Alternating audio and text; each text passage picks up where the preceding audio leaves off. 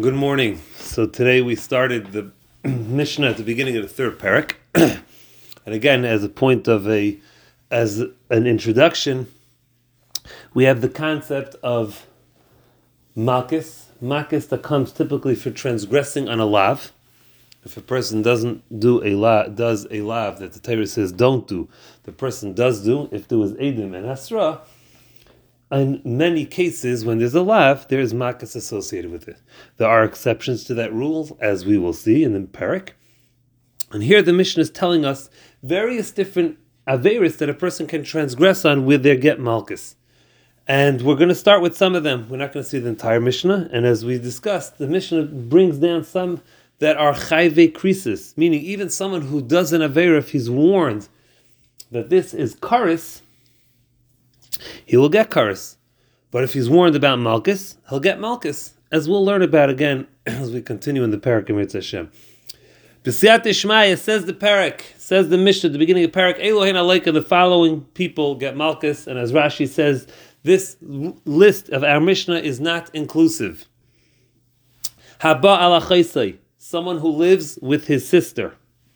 Says the Mishnah, not just his sister with the same mother, the same father, even if it's alachais aviv, a sister who only shares the same father, or alachais ima, a sister who only shares the same mother, or alachais ishtay. He lives with his wife's sister, or al eshes achiv, his brother's wife, or al eshes achei aviv, the wife of his father's brother, aka his aunt. Val hanida, or if someone lives with a nida. These are all chayve krisis, again, that if he gets hasra for malchus, he gets a warning for malchus, he'll get malchus. And the Gemara will discuss.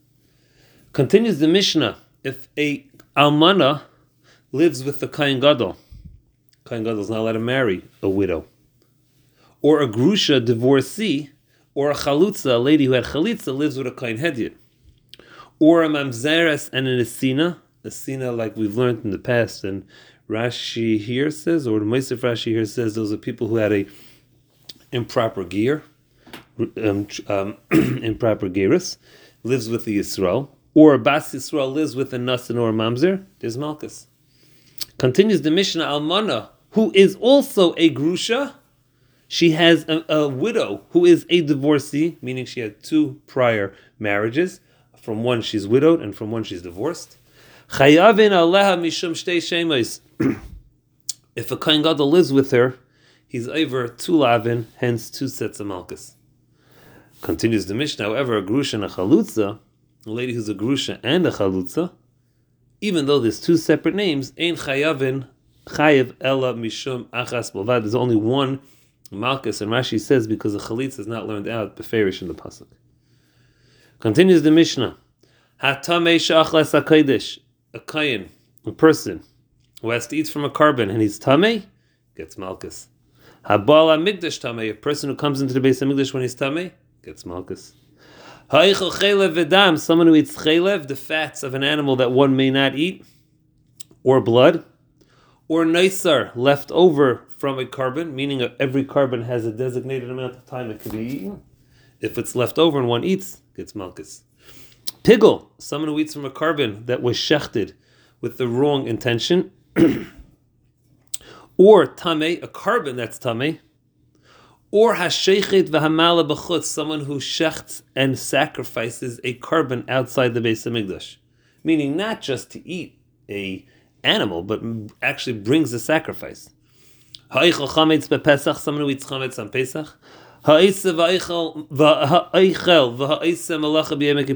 who eats and does work on Yom Kippur. Someone who copies the Shemen HaMishcha that Moshe Rabbeinu made.